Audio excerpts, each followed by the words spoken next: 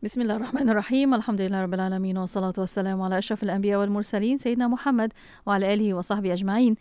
Assalamualaikum warahmatullahi ta'ala wabarakatuh kepada para pendengar yang masih setia bersama kami di Radio Studio Kefahaman Islam Malaysia Radio IKIM. Alhamdulillah untuk waktu ini masih bersama Destinasi IKIM bersama saya Mona Jasman dan juga Syafiq Salah. Ya, syukur. Alhamdulillah. Terima kasih kepada anda yang terus kekal bersama kita di setiap frekuensi Radio IKIM. Tak lupa juga yang tengah tonton sekarang di Facebook Live IKIM FM dan juga di YouTube IKIM. Kita sedang bersiaran langsung di situ. Kan, kalian sedang memandu waktu ni baru saja lepas tenin. Apa tu? Iaitu thumbprint. Kan? Lepas habis tugasan petang-petang macam ni, nak teruskan lagi untuk tadahkan hati, tadahkan telinga kita mendengarkan rancangan Vaksin Hati. Ya, betul Syafiq. Dan setiap hari Isnin seperti biasa bersama Vaksin Hati, kita akan bersama yang berbahagia Tuan Ahmad Fazli Abdul Aziz, kaunselor berdaftar dan pengasas bijak emosi. Betul. Terus kita nak mengalukan tetamu tetap kita menerusi rancangan ini yang dah pun bersedia di konti. Assalamualaikum Tuan. Waalaikumsalam warahmatullahi wabarakatuh. Alhamdulillah. Khabar Tuan? Baik, Alhamdulillah. DJ Mona sihat? Alhamdulillah sihat. DJ Syafiq sihat Syukur seadanya. Saya rasa ni kali pertama kita lengkap lah kot bertiga di studio kan. Betul. Itulah meriah dia lain macam kan. Sebab terus kita boleh sama-sama berbincang dan juga dapat lihat tengok siapa yang tengah komen like sekarang ni. Kita ada Puan Sarifah Kasim. Dah masuk dah kat sini kan. Azah Omar namanya, Ainul Jaafar. Terima kasih yang dah pun like, komen dan jangan lupa share. Sebab kita nak bincang petang ni, nak sembang-sembang soal jawab kita berkaitan bagaimana untuk uruskan emosi diri kita. Iya, betul. Dan sebelum kita nak minta pada pendengar untuk menghantar soalan anda, kita banyak episod bersama Tuan Fazli. Dah berapa tahun dah bersama Tuan Fazli? Masya Allah, Alhamdulillah. Mesti banyak soalan untuk petang ini bersama para pendengar. Untuk anda, insyaAllah kita akan buka ruang dan peluang untuk anda menghantarkan soalan. Sebab petang ini kita, Tuan Fazli kata nak buka sisi soal jawab sahaja. Jadi boleh hantarkan soalan anda berkaitan dengan rumah tangga aja. Kan? Nanti luar bidang Tuan Fazli kata minta rujuk kepada orang yang ahlinya lah. Kan? Jadi jom kita nak bincangkan dahulu. Tapi sebelum tu Tuan Fazli, mungkin kita boleh buka sedikit mukadimah kan. Kita bersiaran sehingga hari ini. Apa yang Tuan boleh bawakan kepada konteks rumah tangga, terikat juga dengan emosi pasangan suami isteri sebagainya. Silakan Tuan. Bismillahirrahmanirrahim. Sekali lagi Assalamualaikum warahmatullahi wabarakatuh. Alhamdulillahirabbil alamin wassalatu wassalamu ala asyrafil anbiya'i wal mursalin wa ala alihi wa sahbihi ajma'in. Subhanaka la ilma lana illa ma 'allamtana innaka antal alimul hakim wa la haula wa la quwwata illa billahil aliyil azim. Rabbi shrah li sadri wa yassir li amri wahlul 'uqdatam min lisani yafqahu qawli. Allahumma aftah 'alaina hikmatak wa anshur 'alaina min khazain rahmatika ya arhamar rahimin. Amin amin ya rabbal alamin. Terima kasih DJ Syafiq, DJ Mona. Terima kasih kepada semua para penonton di Facebook lah. Tak ada orang tonton kat radio. Dan juga yang mendengar daripada Radio IKIM. Alhamdulillah, syukur pada Allah Subhanahu Wa Taala kerana kita masih lagi dipertemukan hari ini. Dan bila duk imbas-imbas balik, kita dah setahun 6 bulan lengkap. Betul. Setahun 6 bulan saya bersama dengan Vaksin Hati. Alhamdulillah, satu pengalaman yang sangat menarik dapat saya kongsikan melalui Radio IKIM ni adalah pelbagai sudut perkongsian ilmu berkenaan dengan rumah tangga. Dan perkongsian yang saya lakukan di Radio IKIM ni sebenarnya saya banyak berfikir dari beberapa sudut. Pertama, kenapa segmen Vaksin Hati ni konten yang saya bawakan banyak berkait dengan emosi. Sebab emosi ni adalah sesuatu yang mungkin tak ramai orang sentuh. Kalau orang sentuh pun mungkin tak begitu mendalam. Kan, khususnya dalam rumah tangga. Sebab dia macam ni, ilmu ada di dada. Contoh, kita ada ilmu. Tetapi apabila emosi tidak stabil, kadang-kadang ilmu pun dia tidak, orang kata apa? Berperanan. Dia susah nak kawal sebab emosi ni menentukan tingkah laku. Jadi sebab itu saya duk tengok ramai juga orang yang menghadapi masalah rumah tangga bukan kerana tidak ada ilmu, tetapi kerana gagal mengawal emosi. Sebab tu saya bawakan bijak emosi dalam segmen Vaksin Hati. Dan kita juga banyak sentuh tentang akaun cinta. Kan, macam mana nak meningkatkan akaun cinta kita masing-masing terhadap pasangan, pengurusan emosi, tentang belon, kemudian komunikasi berkaitan dengan komunikasi dalam rumah tangga, 12 kesilapan dan sebagainya. Yang mana saya rasa benda ni adalah semua komponen-komponen penting dalam rumah tangga. Jadi sebab itu insya-Allah ini saya tak nak cakap banyak, saya nak jawab soalan. Sebab ini untuk makluman, alhamdulillah kita dah sampai setahun 6 bulan. So inilah episod akhir saya bersama dengan tuan-tuan dan puan-puan. Jadi kalau ada nak tanya soalan, tanyalah.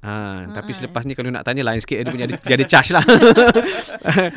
Kan? Jadi dalam radio IKIM ni alhamdulillah nak tanya soalan, insya-Allah saya cuba respon sebaik mungkin lah. Dan ambil peluang hari ni untuk saya akan cuba untuk menjawab sebanyak mungkin soalan yang tuan-tuan dan puan-puan tanyakan, insya-Allah. InsyaAllah. Dan untuk cara bertanya bersama Tuan Fazli boleh hantarkan melalui WhatsApp konti 0112904004 dan juga boleh tinggalkan di FB Live IKIM FM, di YouTube IKIM Media. Betul. Kita terus nak ke WhatsApp konti. Ada sahabat kita bertanya, dari pendengar kita Haniza bertanya. Okey tuan, ada tak cara untuk nak tegur suami melaksanakan ibadah solat? Sebab kadang-kadang terlepas subuh dan juga nak perlu diqadakkan lagi. Jadi ada tak cara mudah untuk bangunkan suami pagi-pagi ni? Macam mana cara kaedah itu? Cara mudah ni bakar rumah lah. Allah, itu tak mudah. Kan cara mudah. Dia banyak cara, tetapi cara yang berkesan atau tidak berkesan lah kan. So dia sebenarnya macam ni, bila kita sebut tentang tidur, pertama kena ikut sunnah Nabi lah. Sebab sunnah Nabi Muhammad sallallahu alaihi wasallam ni adalah sesuatu amalan lifestyle hidup yang sangat memenuhi fitrah. Sebab tu kalau kita nak tidur pun, kalau kita amal sunnah Nabi, kita akan dapat tidur dengan nyenyak dan lena. Ceritanya panjang lah. Ceritanya panjang tetapi terbukti berkesan. Dan sebab itu bila kita nak contoh nak so suami nak tidur, beri peringatan awal. Kata abang, jom kita tidur awal. Kita tidur awal, kita tidur sama-sama, kita bangun sama-sama. Sebab apa? Bila menegur suami, benda paling penting kita kena faham ego suami. Ego seorang suami ni adalah ego pemimpin. So pemimpin ni dia tak nak ego dia tercela, dia tak nak rasa bersalah. So kalau kita buat sesuatu yang menunjukkan dia salah, maka self defense mechanism dia akan makin tinggi. Akan makin tinggi. Jadi caranya adalah kita buat sama-sama seolah-olah itu dia tak salah, tapi kita nak ajak dia untuk buat bersama. Bang, jom kita sembahyang subuh jemaah pagi ni. Contoh, kata abang nak tak saya kejutkan abang? Kan? Dia bukan awak tu 30 tahun saya kahwin dengan awak, kan? Awak tahu tak, selimut tu kalau tak bangun subuh jadi kulit bah. Kan? Dia boleh sebut macam tu. Itu fakta lah, memang hadis Nabi sebut tentang pasal tu kan. Tapi nak ceritanya, cara kita jangan bersifat ofensif dengan suami lah. Tapi andai kata dia tak boleh, tak jadi juga, cara lembut tak jalan juga, bolehlah bang, dengar Ustaz Zahar cakap, dengar Ustaz ni cakap ni, sekian. Saya rasa kita dah kahwin lama ni kan, saya tak nak harta awak sangat, saya nak kita ni masuk syurga sama-sama. Lain kan tu. Kan? Ataupun, dan jangan lupa juga untuk sentiasa doa lah. Wallahu a'lam. Baik. Okey, seterusnya soalan yang kita dapat di sini, ada sahabat kita bertanya lagi di Facebook IKIM kita. Kejap, tadi ada Salwa Manhal, betul ke? Manhal itu nama Facebooknya. Okey, bertanya, tuan, bagaimana cara nak ambil hati menantu walaupun sudah berumah tangga lebih dari 30 tahun, mentua masih ada macam kurang selesa lah dengan menantu ataupun sebaliknya. Bagaimana tuan? Okey, subhanallah. Bila kita cakap ada barrier ni, kita kena tengok barrier dari sudut yang macam mana. Sebab mungkin barrier dari segi komunikasi. Kan bila duduk tak tahu nak cakap apa dengan dia. Kan? Saya pun ada, bukan kata orang lain, saya sendiri pun ada kawan-kawan ataupun abang-abang yang saya, bila saya duduk dengan dia, ni senior-senior lah, maknanya dalam industri nasyid pun ada orang yang saya bila duduk dengan saya tak kerti nak cakap apa. Padahal saya ni communicator, maknanya saya ni penceramah, biasa bercakap. Tapi sebab kadang-kadang bila kita tanya soalan, respons patah-patah. Jadi kita tak, kadang-kadang kita jadi blur. Cuma kita kena tengok macam ni. Pertama kena cari apa benda yang dia suka cakap. Sebab apa yang dia suka. Sebab setengah orang dia bercakap, dia mungkin tak banyak cakap, tapi bila kena point ataupun konten yang dia suka bercakap ataupun dia mahir bercakap, maka dia senang bercakap. Jadi ada seorang tu mungkin contoh dia mahir buat bola. Tanya pasal bola, dia pun cerita pasal bola. Kalau tanya pasal kuih, memang sepatah lah dia jawab. Kan, cara nak masak kuih ke, nak masak ayam ke kan. Tapi dia cerita pasal bola, dia boleh bercakap. Itu maknanya kalau segi barrier komunikasi. Sebab kadang-kadang Ada orang dia mungkin tak banyak bercakap. Jadi jangan kita rasakan dia barrier. Tapi kita kena faham itu adalah personality dia. Kan? Jadi mungkin dia bercakap pada waktu-waktu penting juga. Tapi kita nak tahu dia sebenarnya dia okey ke tak okey dengan kita boleh tengok dari segi tingkah laku. Kan? Waktu dia hidang makan, mailah makan. Tandanya okey, bukan ada masalah pun. Sebab tu kita kena define balik barrier dari sudut yang macam mana. Kenapa kita rasakan ada barrier. Kemudian mengambil hati mertua ni, sebenarnya bila kita sebut hati mertua atau menantu, benda paling penting adalah apa yang dia suka, itu je. Sebab kalau kita buat benda yang dia suka, contoh dia suka makan mi, kita masak untuk dia makanan yang dia suka. Itulah cara mengambil hati. Sebab mengambil hati ni adalah kita nak meningkatkan, kita nak memperbanyakkan emosi positif dia terhadap kita. Yang tu kena cari. Specifically kita kena cari. Tapi macam mana nak cari? Kena perhati. Kena try and error. Sebab tu saya pernah kongsi formula patut kalau masih ingat. P patut, formula patut, PATUT. P yang pertama perhati. Perhati, tengok, observe kan? dia. Tak semestinya kita yang beri. Mungkin anak menantu kita yang beri ataupun kita punya isteri beri, suami yang beri sesuatu, buat sesuatu, perhatikan, tengok apa respon dia. Sebab tu sebenarnya orang yang observer ni sebenarnya banyak manfaat dia. Okay. A apa dia? A adalah aktiviti. Buatlah aktiviti sama-sama. Sebab tu kita buat aktiviti tu, kita sambil perhati dan kita akan dapat tengok berdasarkan aktiviti yang kita buat. T tanya. Bertanya. Tanyalah. Sembang kan. Mak suka makan apa? Kan? Mak nak tak saya buat begini. Tengoklah respon dia. Tanya kan. You uji. You ni kena uji. Kita test buat. Kita tak tanya, kita buat dulu. Buat asam pedas. Makan tak? Kalau masak ikan asam pedas, dia makan bahagian kepala saja, yang lain semua tak makan, kuah pun tak ambil. Memang kita boleh perhatikan lah. Dan yang terakhir adalah test. Adalah kita kena ujian personality lah. Yang itu panjang cerita lah. Jadi ini antara teknik-teknik yang boleh kita buat untuk nak kenal betul-betul orang yang kita nak ambil hati. Wallahu a'lam.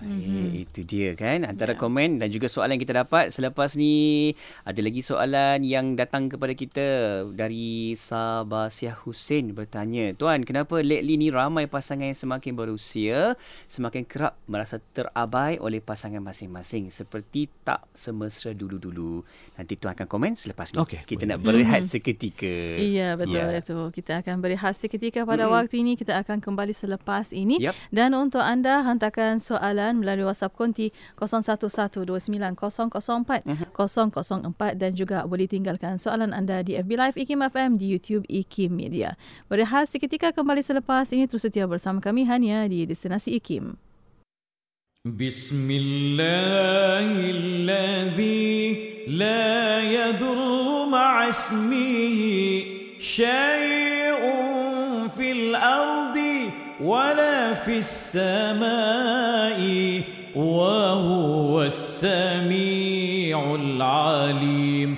Bismillahilladzi la yadur ma'a ismihi syai'un fil ardi wala fis samai wa huwas sami'ul alim.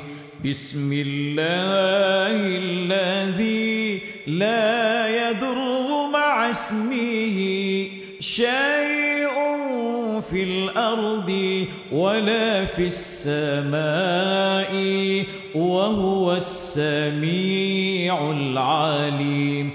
Bismillahilladzi la yadurru ma'a ismihi syai'un fil ardi wala fis samai wa huwas sami'ul alim. Bismillahilladzi la yadurru ma'a ismihi syai'un fil ardi wala fis samai wa huwas sami'ul alim. Bismillahilladzi la yadurru ma'a ismihi syai'un fil ardi wala fis samai wa huwas sami'ul alim. Bismillahilladzi la yadurru ma'a ismihi syai'un fil ardi السماء وهو السميع العليم.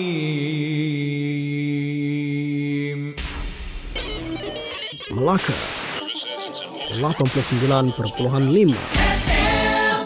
Bismillah, alhamdulillah, wassalatu wassalamu ala rasulillah. Alhamdulillah, masih bersama untuk waktu ini destinasi IKIM untuk rancangan Vaksin Hati. Ya, betul. Kita sedang bersiaran langsung di Facebook Live IKIM FM dan juga di YouTube IKIM. Jom sama-sama like, komen dan juga share. Kan kita kongsikan bicara rancangan Vaksin Hati ini untuk sama-sama dapat manfaatnya pada hari ini, insya-Allah.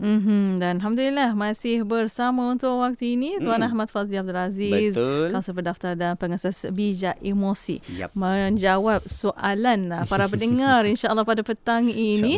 Dan untuk anda hantarkan soalan melalui WhatsApp konti 01129004 dan juga boleh tinggalkan di FB Live IKIM FM, di YouTube IKIM Media. Baik Mona, terus kita nak ke Facebook IKIM FM. Ada sahabat kita Sabah Siyah Husin bertanya, Tuan, kenapa lately ni ramai pasangan yang semakin berusia semakin kerap merasa terabai oleh pasangan masing-masing seperti tidak semesra dulu-dulu. Macam mana tu Tuan? Silakan. Dia, kalau anda masih ingat, saya pernah utarakan satu konsep, satu kata-kata, iaitu keterbiasaan membunuh perasaan kan. Sebab emosi kita ni dia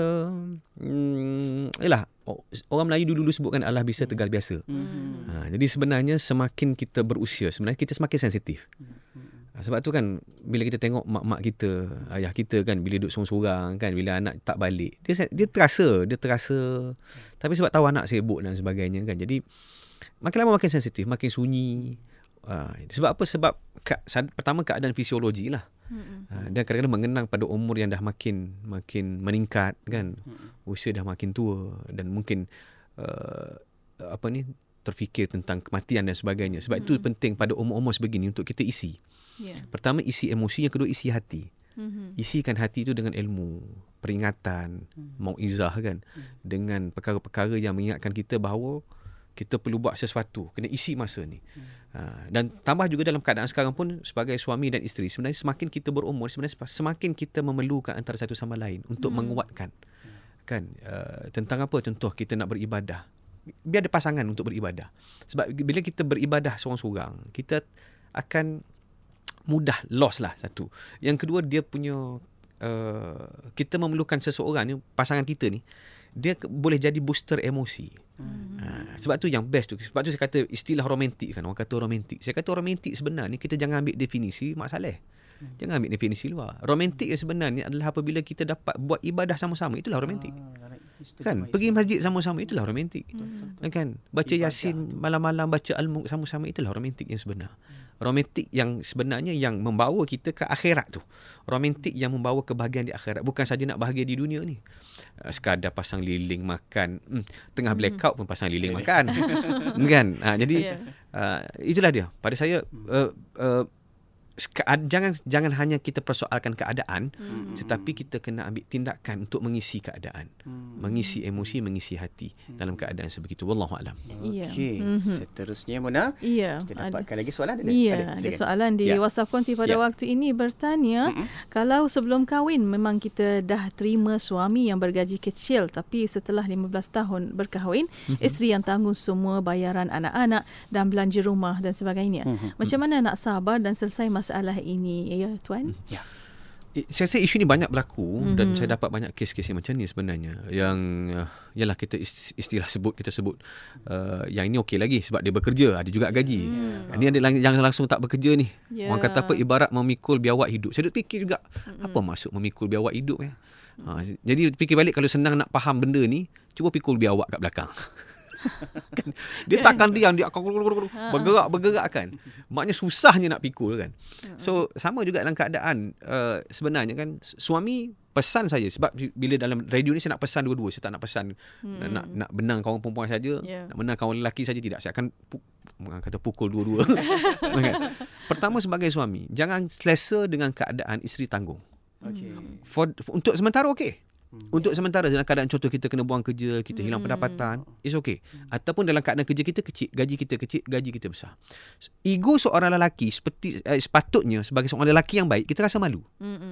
isteri tangguh ni kita rasa malu. Ya. Sepatutnya. Dan kita tak rasa tenang. Kita rasa macam tak boleh, aku kena buat sesuatu. Itu sepatutnya ada. Kalau tak rasa macam tu, something wrong. Ya. Sebabnya kalau tak rasa macam tu, seolah-olah sebenarnya kita telah selesa dengan bantuan isteri. Kita telah take for granted terhadap kebaikan isteri. Memang orang perempuan tak kira. Orang perempuan ni kalau kita penuh tangki emosi dia tak kira dah. Kan?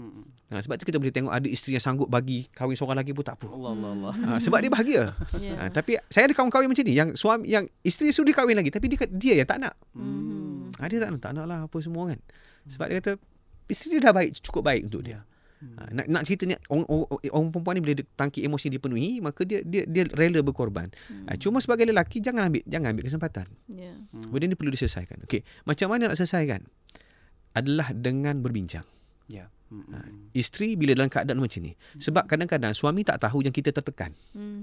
Dia rasa suami pula kadang-kadang take for granted. Sebab apa? Tengok isteri elok je, bayar semua okey je, tak bising pun, tak ada cakap apa pun. Jadi bila awak dah rajin bayar, awak bayarlah semua. Kan? So perlukan pada perbincangan. Jadi duduk sebut balik, kata abang, ini tanggungjawab abang, saya tak nak abang rasa berdosa. Kan, dalam keadaan sekarang. Ataupun kalau takut nak tegur macam tu, bukalah Ustaz Zahid Idrus ke, bukalah siapa-siapa ustaz-ustaz kita kan, Ustaz Wadi ke, bukalah apa tu, cakap pasal nafkah tu, pasanglah dalam kereta. Kuat-kuat. Pasang kuat. Sebab tak boleh cakap. Kan. Dia sebenarnya makin kuat tu sebenarnya memang betul-betul marah tu kan. Itu yang kuat betul tu. Dengar kan. Okey, wallahu alam. Okey, seterusnya di Facebook ada lagi yang bertanya, Tuan, macam mana nak mengatasi masalah komunikasi yang disebabkan jurang umur yang jauh? Beza umur saya dan suami 12 tahun, Tuan. Okey, pertama saya jawab salam dulu. Waalaikumsalam. Sebenarnya isu jurang umur ni tidak ada isu. Sebab dia sebenarnya adalah isu tentang kematangan. Sebab ada orang muda tapi matang. Matang dari segi bercakap, matang dari segi emosi, matang dari segi cara berfikir. So sebenarnya isunya sekarang ni adalah dia punya orang kata apa, brainwave tak kena, ataupun dia punya perbincangan tu tak kena. Maka timbullah masalah komunikasi. Seorang mungkin suka bercakap tentang hal lain, seorang suka bercakap tentang hal lain, jadi tak kena. So pada saya isu umur tidak ada isu. Cuma sekarang ni kena berstrategi. Macam mana nak bercakap dengan baik, nak bincang dengan baik khusus. Sebab dia macam ni, kita kena tengok dua perkara berbeza. Bercakap hal-hal casual biasa, yang tu mungkin kita cari benda kesukaan. Menegur pasangan pula adalah sesuatu yang berbeza, yang memerlukan teknik khusus, yang memerlukan pemahaman khusus tentang siapa pasangan kita. Apa yang dia suka, waktu bila dia suka. Jadi oleh sebab itu, pada saya isunya bukan jurang umur. Jadi jangan letakkan jurang umur sebagai satu benda yang menyebabkan berlaku halangan. Saya kata kena memahami pasangan. Contoh, pasangan dia lebih tua dan dia memahami pasangan dia lebih tua. Suami katakan suami dia lebih tua, 12 tahun umur. Cuba kena tengok suami dia. Adakah suami dia suka dilayan sebagai seorang yang macam keayahan? Kebapaan. Maknanya sebab dia rasa dia umur dah tua kan. Jadi itulah cara yang kita buat. Isunya bukan tentang umur, tapi bagaimana kita memahami dia. Sebab ada orang yang jaraknya umur jauh tapi dia perangai macam budak-budak. Ada je. Jadi cara kita pun sama dengan dia, ikut rentak dia. Wallahu a'lam. Ya, alhamdulillah. Seterusnya mana? Ya, ada soalan di WhatsApp dari Hijazi bertanya, macam mana nak tegur isteri yang terlalu sensitif? Bila tegur moody je. Bagaimana tuan? Tuan? Okey. Mohon advice. Ini saya tahu ramai lelaki di luar sana yang mengalami masalah seperti ini kan. Nak tegur isteri kan. Dia sebenarnya jangan fokus pada tegur, fokus pada sayang. Bila kita fokus pada tegur, kita nak tegur, kita terlupa untuk menyayangi. Apa maksudnya? Dia begini. Istilah yang suka saya bawakan adalah connect before correct. Sebenarnya untuk tegur pasangan, tegur isteri, dia kena sedar yang bahawa kita memang sangat sayang dia. Itu yang penting dulu. Kan? Jadi yang tu kena tunjuk dulu. Kan? Layan baik, berbual dengan baik. Ini kita layan pun tidak. Balik rumah asyik main handphone. Kan? Cakap tidak. Kan? Tolong kat rumah pun tidak. Tiba-tiba, I nak tegur you sikit lah. So, tapi kalau kita duduk rumah tu, kita dah bantu apa? Basuh pinggan, basuh baju, gosok baju. Kan? Berbual selalu dengan isteri. Jadi kita nak tegur sebenarnya lebih mudah. Dia lebih mudah. Dan yang paling penting adalah isteri kita kena sedar yang kita tegur sebab sayang, bukan kerana benda lain. Jadi mulakan, mungkin kata-kata boleh mulakan dengan yang teknik burger lah. Burger daging, maknanya sayang, tegur, sayang. Wallahu alam. Okey, itu dia teknik yang tuan bagi tips tu. Boleh kita sama-sama ambil take note dekat situ kan. Sedap pula bunyi kan. Petang pula tuan kan cewa. Okey, di YouTube IKIM ada juga yang bertanya, tuan, macam mana pula ibu atau mak yang ambil tahu tentang rumah tangga anak sampai nak keluar dengan suami pun perlu bagi tahu maknya. Nanti tuan akan bagi tak ada privacy pandangan kat situ. Okey. Kita nak berehat seketika tuan. Okey. Kita akan kembali selepas ini insya-Allah Ya, betul Syafiq. Dan untuk anda terus setia bersama kami hanya di Destinasi IKIM. Kita sebenarnya nak memasukkan roh ta'aruf ini dalam masjid, dalam surau. Selalu kita pergi ke masjid, orang di hujung sana tak pernah kenal dan tak nak tahu pun ta'aruf pun dengan orang hujung sini. Kita datang daripada pintu berlainan, keluar daripada pintu berlainan. Kita banyak kali melangkah ke dalam masjid, tetapi masjid tak mampu mengikat roh dan hati kita. Jadi sebab tu mesti dimulakan dengan ta'aruf terlebih dahulu. Jadi di masjid mana tuan-tuan berada, di surau mana tuan-tuan berada, tolehlah orang sebelah, kerana sesungguhnya perkara itu perkara yang Allah sayang. Sebab kadang-kadang kita sangka bahawa aku nak pergi masjid ni, aku nak sembah Allah, tak nak hubung dengan manusia. Sedangkan kasih sayang Allah ada pada saat kita peduli pada manusia di rumah Allah Subhanahu Wa Taala. Kalau hari Jumaat, cuba bayang ratus ataupun bahkan setengah masjid 1000 orang datang. Tapi 1000 orang datang, 1000 orang pergi. Tak ada kekuatan terikat di hati masing-masing. Jadi insya-Allah jom kita terus sentiasa bertaaruf insya-Allah. Semoga dunia ini penuh dengan kasih sayang. Amin, amin ya Rabbal Alamin. Radio IKIM membawa kepada anda lagu-lagu nasyid terbaik.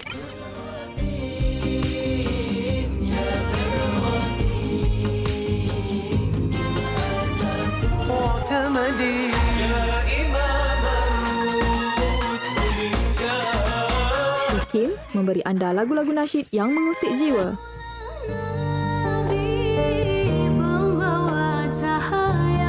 IKIM, inspirasi Inforia Islami.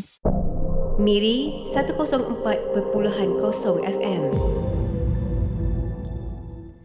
Inspirasi Inforia Islami hanya di Radio Institut Kefahaman Islam Malaysia. Terima kasih kepada anda yang masih setia bersama kami untuk waktu ini. Destinasi IKIM masih bersama anda untuk rancangan Vaksin Hati. Ya, betul. Kita sedang bersama dengan tetamu kita Tuan Fazli Aziz, merupakan kaunselor berdaftar dan juga pengasas bijak emosi. Kita nak teruskan dengan sesi soal jawab kita hari ini, Mona, di YouTube, di Facebook. Ramai yang bertanya soalan. InsyaAllah kalau sempat kita cuba sebut-sebutkan soalan-soalan yang ada di sini, insyaAllah. Okay? Di YouTube IKIM ada yang juga yang bertanya daripada Suhaila. Tuan, macam mana pula mak atau ibu yang nak ambil tahu tentang rumah tangga anak-anak sampai nak keluar dengan suami pun perlu bagi tahu mak? Bagaimana tuan?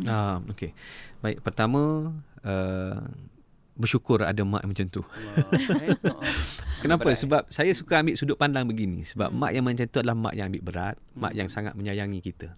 Dan sebenarnya seorang ibu nak lepaskan anak ni bila berkahwin dengan orang lain ni bukan sesuatu yang mudah. Kan? Maklumlah, contoh kita dah umur 25 tahun. Mak tu jaga kita selama 25 tahun dengan penuh kasih sayang kan. Tiba-tiba datang seorang lelaki, orang luar datang, berkenalan, mengambil hati kita dan menyebabkan akhirnya dia nak bertanggungjawab terhadap kita, menyebabkan kita terpaksa berpisah dengan mak.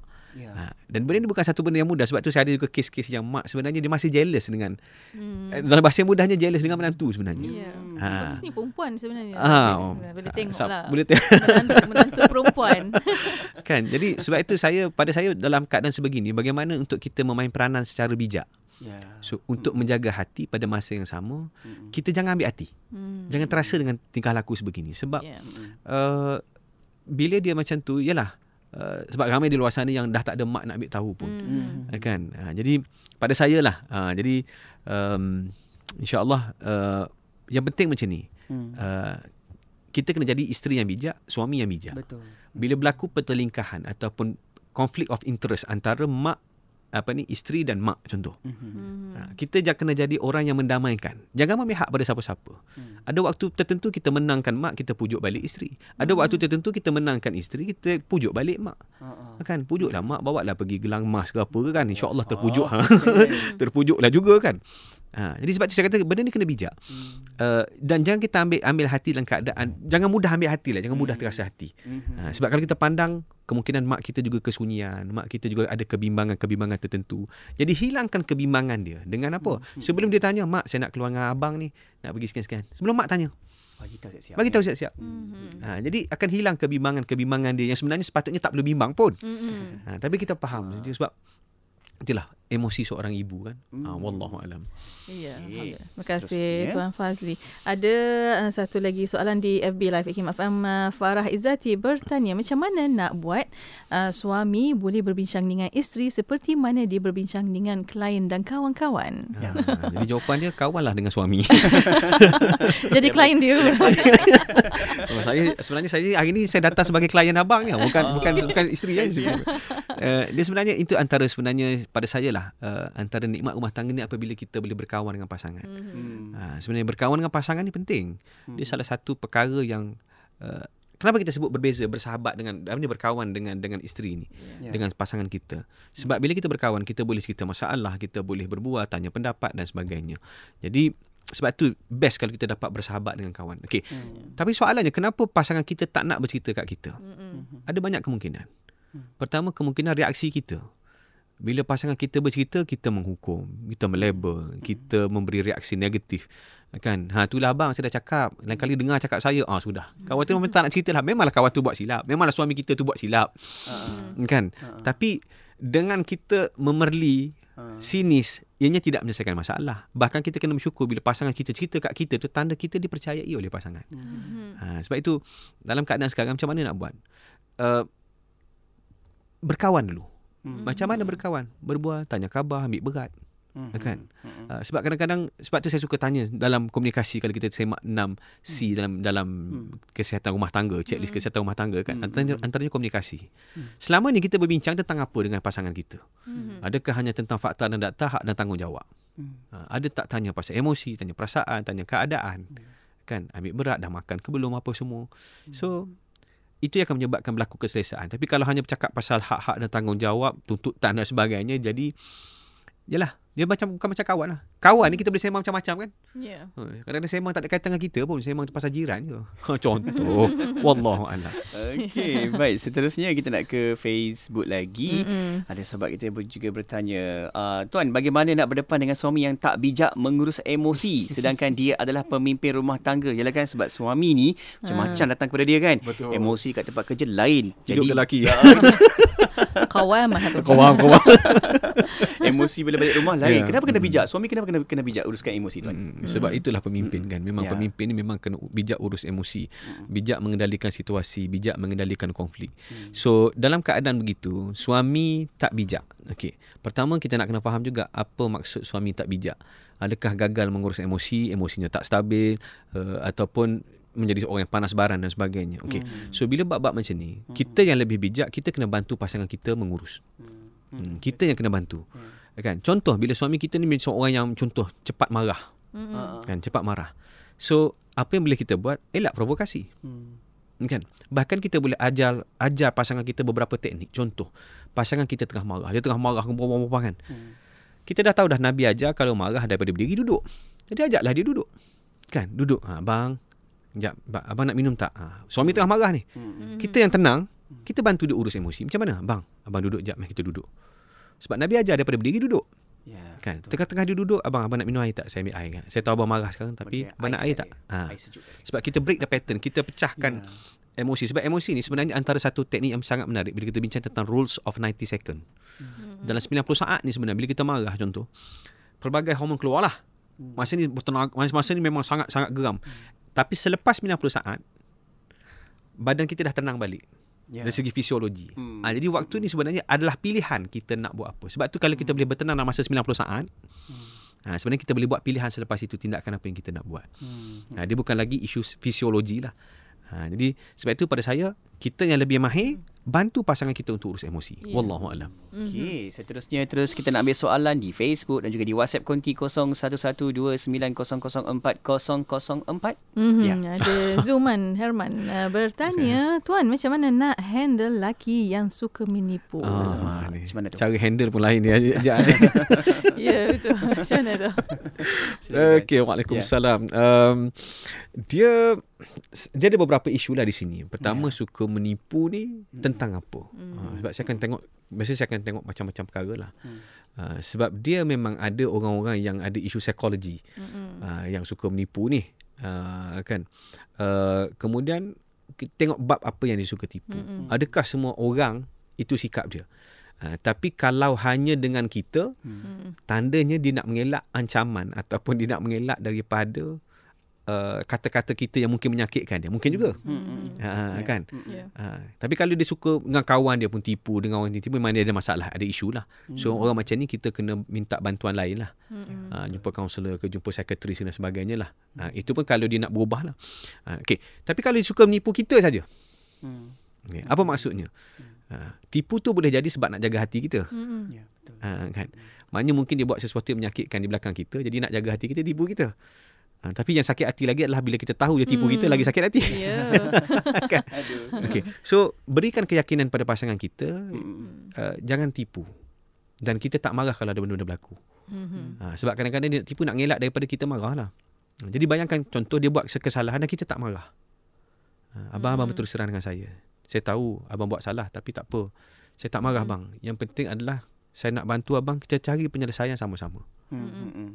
Kan beza tu kan, jadi suami dengar pun boleh punya sedap je dengar kan, terima je kan. Walaupun ego agak tinggi tapi boleh terima. Walaupun dia mungkin dia tak cakap, dia tenang, tapi dia tahu isterinya ada di situ. Ya, betul. Dia pun tanya, boleh abang pinjam duit? Wallahu a'lam lepas tu. Kan. Itulah. Teknik dia kena betul kan. Ayat power tu penting tu kan. Ayat power kena jaga. Mesti kena ada. Jaga. Patutlah ada apa sebalik batu. Ada nasi Arab. Nasi Arab kan. Ada udang sebalik batu kan. Alhamdulillah. Dan itu kesempatan yang kita ada kat sini untuk waktu ini untuk Vaksin Hati. Banyak soalan sebenarnya Tuan Fazli. InsyaAllah ada kesempatan Tuan Fazli akan jawabkan dalam FB ke? Kan. Allahu Akbar. InsyaAllah. Dan sepanjang kita bersiaran untuk rancangan Vaksin Hati ni, banyak sebenarnya yang Tuan curahkan kepada kita, termasuk kita daripada Radio IKIM sendiri mengucapkan terima kasih banyak-banyak Tuan atas curahan ilmunya, pimpinan panduannya kepada kita semua, termasuk rakan-rakan pendengar kita di Facebook dan juga di YouTube, termasuk yang tengah dengarkan, tak kira sahaja di mana anda berada. Dan inilah ruang peluang untuk sama-sama kita perbetulkan lagi diri kita, tingkatkan lagi kebaikan untuk uruskan emosi. Masya-Allah. Ya, insya-Allah. Dan Tuan ni ada sedikit masa lagi untuk kata-kata terakhir daripada Tuan. Silakan. Tuan. Sedih pula oleh Allah. Janganlah sedih Tuan. InsyaAllah kita ketemu bersama. InsyaAllah Tuan. Pertama saya ucap terima kasih kepada DJ Mona dan juga DJ Syafiq lah kerana sudi menjemput saya untuk Vaksin Hati selama 1 tahun 6 bulan ni. Dan Alhamdulillah hari ni hari terakhir saya bersama dengan Vaksin Hati. Terima kasih banyak kepada semua yang menonton, mendengar, bertanya soalan. Dan saya tak ada benda lain yang saya harapkan, melainkan yang mendengar dapat manfaat, dapat buat sesuatu, dapat memperbaiki apa yang patut dengan asbab apa yang saya kongsikan. So kepuasan sebenar saya adalah apabila ada perubahan dalam hidup kita yang sebenarnya diizinkan oleh Allah Subhanahu Wa Taala dan kita dapat lakukan dengan asbab perkongsian ilmu ini. Jadi itulah. Jadi kalau itu dah berlaku, alhamdulillah. Jadi apapun doakan, saya doakan semula insya-Allah. Rumah tangga ni adalah ladang menuju akhirat. Jadi sebab kalau kita faham itu keadaan dia, maka kita akan mencari setiap sudut kebaikan dalam rumah tangga supaya ini menjadi ladang yang mana kita tanam, hasilnya kita akan kutip di akhirat nanti. Walaupun mungkin tengah kita menanam dalam ladang rumah tangga, kerbau ada, lembu datang, macam-macam lah. Kan, pagar tercabut, apa semua. Tapi insya-Allah yakinlah apa yang kita tanam tu tuaiannya akan dapat kita nikmati pada masa akan datang. Jadi kalau siapa nak berhubung dengan saya, boleh follow saya punya TikTok Fazli Aziz. TikTok. Ada TikTok saya Fazli Aziz, saya punya Instagram Fazli Aziz, dan juga Facebook saya lah, page Facebook Fazli Aziz, dan juga channel Telegram Bijak Emosi. Jadi saya mohon ampun dan maaf lah sepanjang saya mengendalikan sesi ini ada tersalah kata, tersalah bicara. InsyaAllah rezeki kita jumpa di platform yang lain pula insyaAllah. Jadi wallahualam. Terima kasih semua. Terima kasih IKIM. Assalamualaikum warahmatullahi wabarakatuh. Waalaikumsalam warahmatullahi wabarakatuh. InsyaAllah banyak kita belajar dan juga banyak lagi yang kita dapat tambah nilai dalam kehidupan kita. Semoga sentiasa baik dan teruskan kebaikan itu, dan kita ubahlah dari sudut kebaikan itu akan terus kekal. Istiqamah itu yang penting. Dah belajar tapi nak kekalkan tu insyaAllah. Semoga ada momentum yang memberikan semangat untuk kita semua. Ya, insyaAllah. Kita juga berterima kasih banyak-banyak kepada Tuan Fazli, insyaAllah. Boleh insyaAllah kan. Tiba-tiba keluar dekat suara Usrah Nurani dekat sini kan. Allah. InsyaAllah sentiasa ada dengan kita kan. Amin ya rabbal alamin. Dan untuk para pendengar, terima kasih kepada anda, dan untuk anda terus setia bersama kami di Destinasi IKIM, Inspirasi Inforia Islami.